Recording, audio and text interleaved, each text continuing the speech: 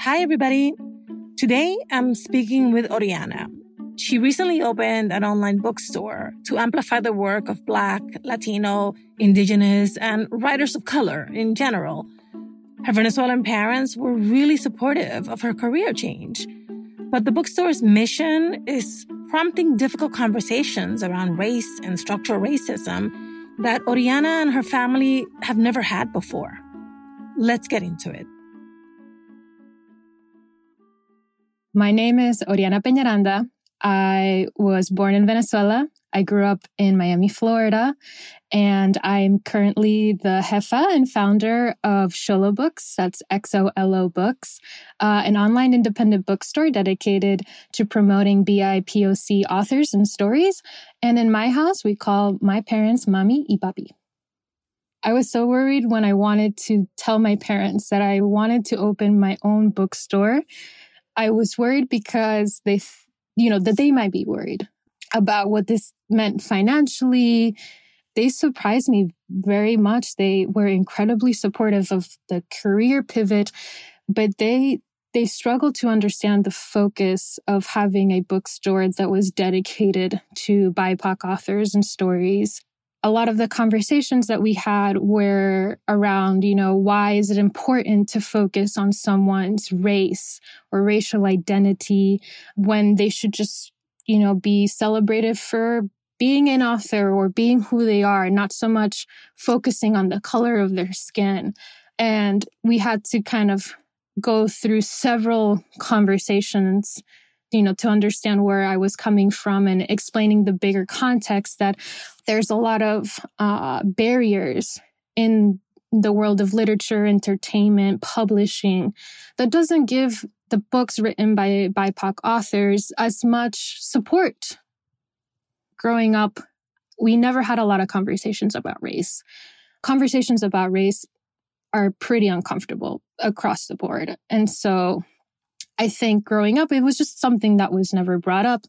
But now with the bookstore and the specific focus, like if I'm catching up with a tia, with my family members of like how the bookstore is doing, the conversation naturally comes up. There was a conversation once where I believe I posted on a social media, like, oh, this is a very exciting, like Afro-Latina author. She's amazing. We have her books available in the store. Go check them out. And so a conversation that I've had with my mother in this specific instance is, why are you emphasizing so much about the fact that she is Afro-Latina? She could just be Latina. I will say it has been hard to have my parents understand the role of anti-Blackness in the Latinx community and how it feeds into the larger picture of systemic racism, racial oppression, both in Latin America and in the United States. That's not something that I put together for myself, right away. It's hard, you think that, oh, because I'm Latino, I know what it means to experience racism, right? So like, I already know, like, I don't need to, take a nuance on that. Like, I've experienced racism, y ya. I think I realized I can be both on the ends of receiving racism and perpetuating racism when I started reading more books about anti-racism.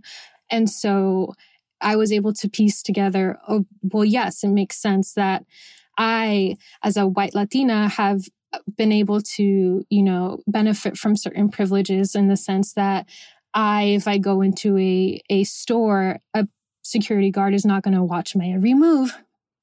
These privileges I hold are not something that I asked for, but I should acknowledge.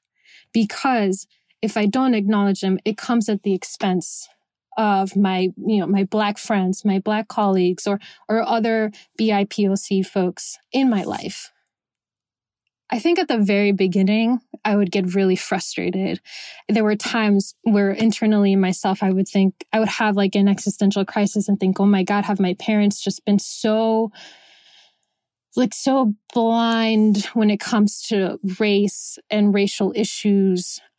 I don't think I ever consider them to be racist, but I think that they had a lot of racial bias and prejudice. I was like, how deep does it go? And I would get frustrated.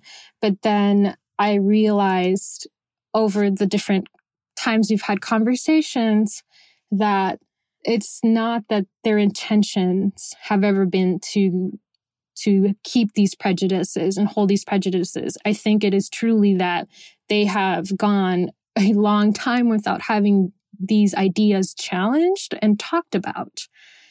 And I know that they are trying to learn because they are listening to me, sometimes more than others, but they are listening to me and they are curious and they are trying to understand. But because it's just so many years of not needing to understand, it's hard to come to terms with the fact that not only can you be on the receiving end of systemic racism, but as well as the giving end of it. And that hurts. It hurts.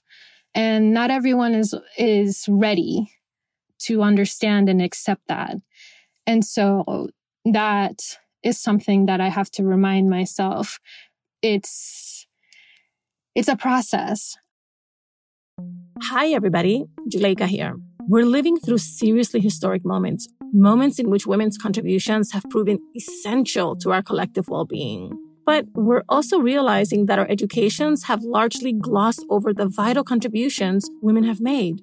Encyclopedia Womanica is changing that. It's a podcast from Wonder Media Network that introduces us to women pioneers, visionaries, even some revolutionaries from antiquity to today. Every weekday, Encyclopedia Womanica dives into the trials, tragedies, and triumphs of one groundbreaking woman. And they get it all done in 5 minutes. Listen to Encyclopedia Womanica wherever you listen to this podcast. What's up, everybody? I'm Steve Lewis, a licensed psychotherapist and host of How to Talk to High Achievers About Anything. I'm excited to share big news. How to Talk to High Achievers About Anything is back. This time, I'll be joined by a very special person, someone whose name you know very well. Hi, everybody. I'm Juleyka Lantigua, founder of LWC Studios. Welcome, Juleyka. I'm so excited. And by the way, I'll be taking notes. So many notes. As always, on the show, we get to hear stories from Black and brown folks who are out there doing great and amazing things. Then I do my thing of offering some feedback and strategies to help us navigate personal and professional challenges.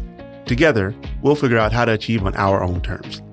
Subscribe to or follow How to Talk to High Achievers About Anything everywhere you listen to your favorite podcast. On Twitter and Instagram, you can follow the show at Talk to Achievers.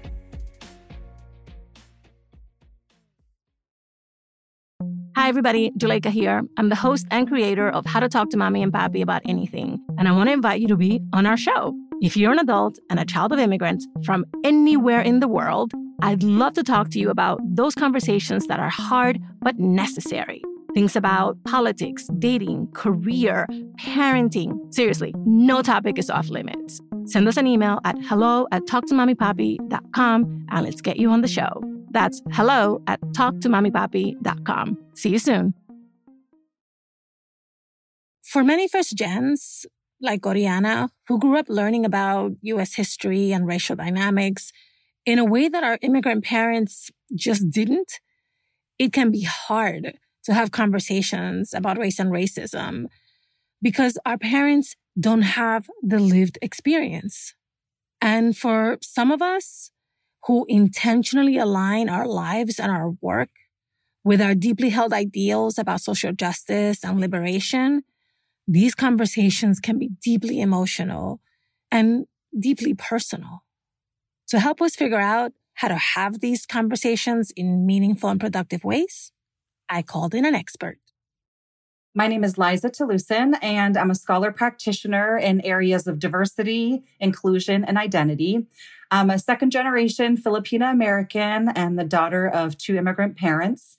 Currently, I teach courses on anti-racism and identity-centered practice and have spent my lifetime navigating both the joys and challenges of living in between 2 cultures. Tell me what, in practice, your work entails. So I spend most of my time going to different schools, organizations, corporations, as more and more people are looking to develop what I call an identity conscious practice. And essentially what that means is nothing that we do is identity neutral. So how we teach, how we learn, how we engage, how we parent. So in a lot of my workshops and my classes, it's about giving them a space to really uncover the aspects of identity that inform and impact how they see the world around them. What did you hear when you heard Oriana's story? So the first thing that I really heard was the support that their family gave them. They used the phrase, my family wasn't so concerned about my financial decision or the career pivot. And even then I stopped listening and had to rewind and listen again because it brings me so much joy when parents, caregivers, and loved ones, particularly from immigrant backgrounds, are so encouraging and supportive of when we are also trying to chart our own path in this country. The rest of their story is also so familiar, which is Oriana had mentioned at one time they were amplifying the voice of an Afro-Latinx author, and the family's response was, why aren't they just Latinx? I get that question a lot. And I'm always so appreciative of the opportunity to engage in conversations, especially with my immigrant family, because there really are some nuances to these kinds of conversations that happen here in the United States. All right. So, of course, now I want to know how you answer that question. Why do we have to signify the Blackness when we're talking about a group of people? Why is that important? Right. It's so important, especially in this country, to be able to amplify and detangle aspects of identity because they matter in this country. Here in the United States, historically, it's been the narrative of people who fit in and people who don't. Whether it's individually or structurally, we can look at structural racism, for example, which Oriana brings up as well, as parts of the U.S. story.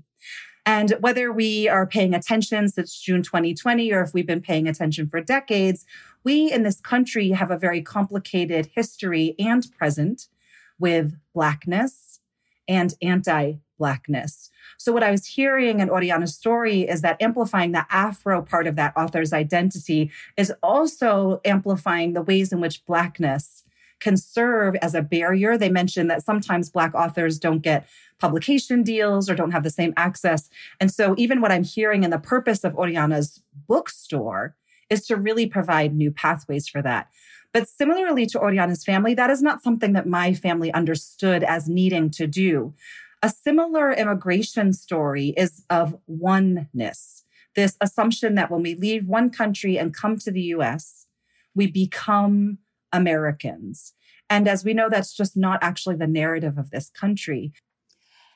One of the things that when I have these types of conversations about race and racism among Latinos and among other immigrant groups, it's that hesitance of admitting that we have a problem, admitting that collectively we all contribute to the anti-Blackness among Latinos or among Asians or even among Africans and Caribbeans.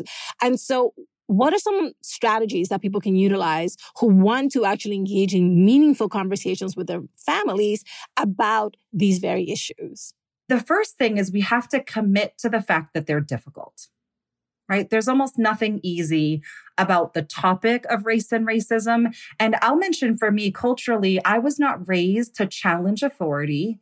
I was not raised to speak back to my elders. I mean, that just was not a thing. So you can then connect my socialization, how I learned to engage in this topics was to never push back on elders, to never be argumentative, and to never be the source of conflict. Those were three really key messages I was given growing up.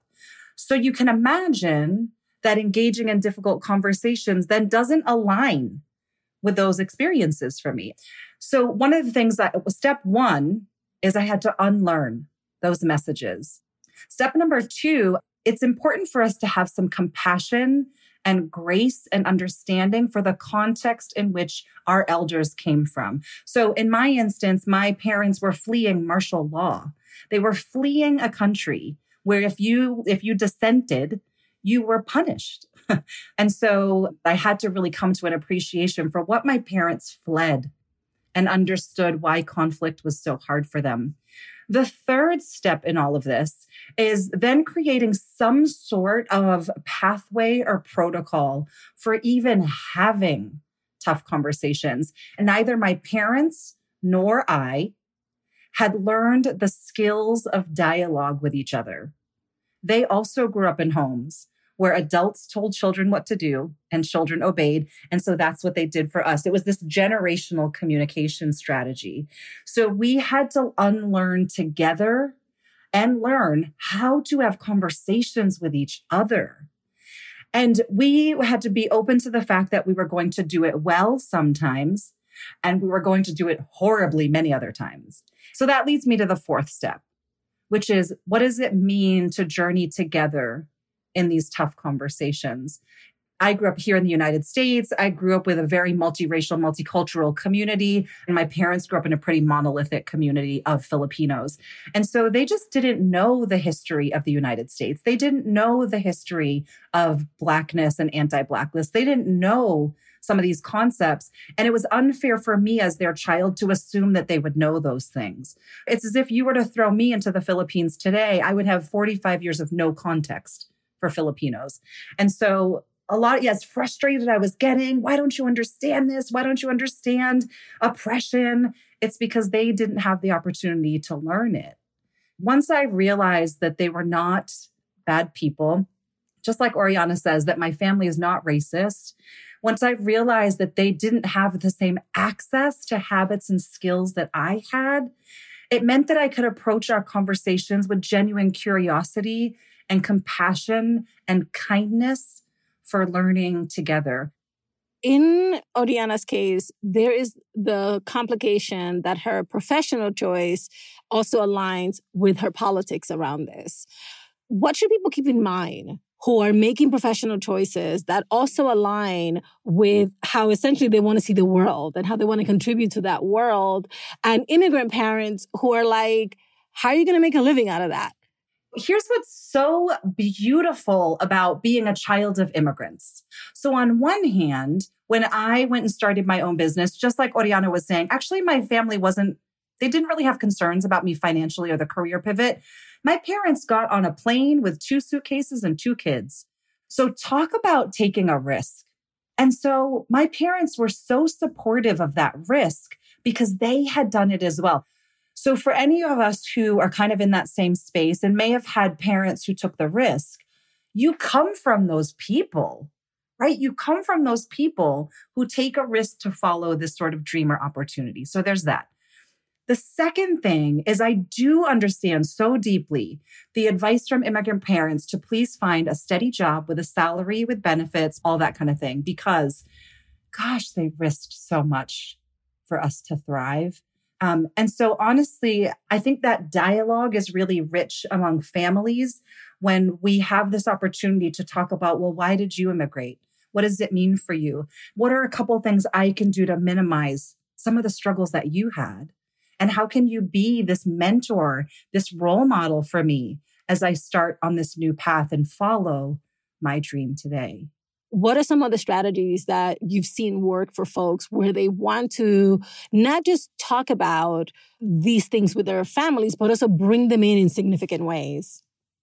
One of the things that I'm realizing that we as children of immigrants are sometimes worried or nervous about, and I will mention for good reason, is the opportunity to ask our elders, our parents, our tios, those who came before us, who immigrated here, about their stories, right? Tell me your story. I will say, for some families, that is very traumatic. Some of our families did come here escaping a regime, were here as refugees, saw tragic and traumatic things happen in their home country. So I give that advice with a little bit of trepidation.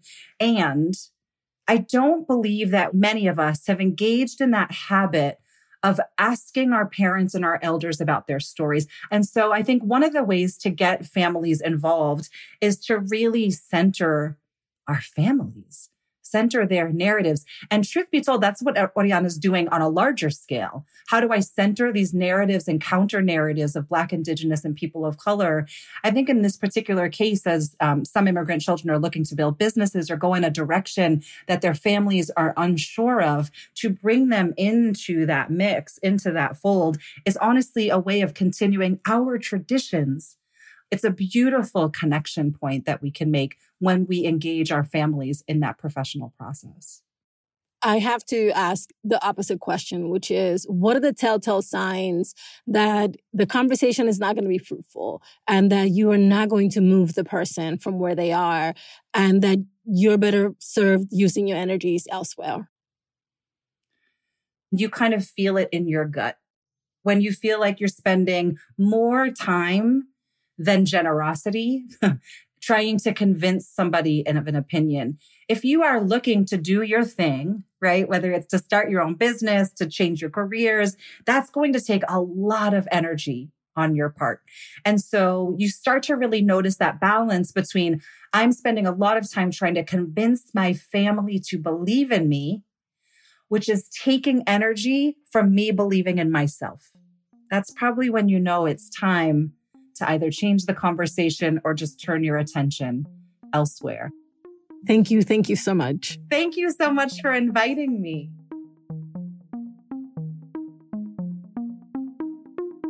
All right, let's recap what we learned from Liza. Unlearn old messaging. How you were socialized, the ideas you learned from your family about avoiding conflict and obeying authority. Those are really useless communication strategies. And if they're influencing how you approach difficult conversations, you should really try to work through them and around them. Be careful not to fall into these old communication patterns. Accept the messiness. Conversations will go smoothly sometimes and not so smoothly most of the time.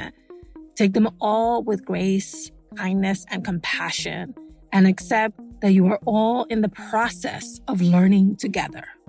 And remember, center your family's narrative. Use your stories, experiences, the strengths in your relatives' background, and everything they bring to bear as immigrants and as new citizens in the United States into the dialogue to find common ground and to move the conversations forward.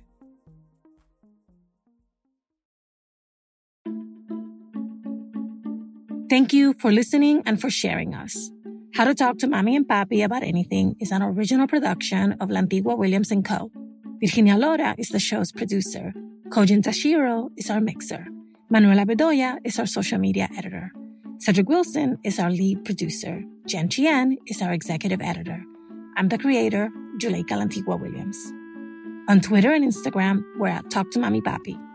Please follow us and rate us on Apple Podcasts, Amazon Music, Pandora, Spotify, or anywhere you listen to your favorite podcasts. Bye, everybody. Same place next week.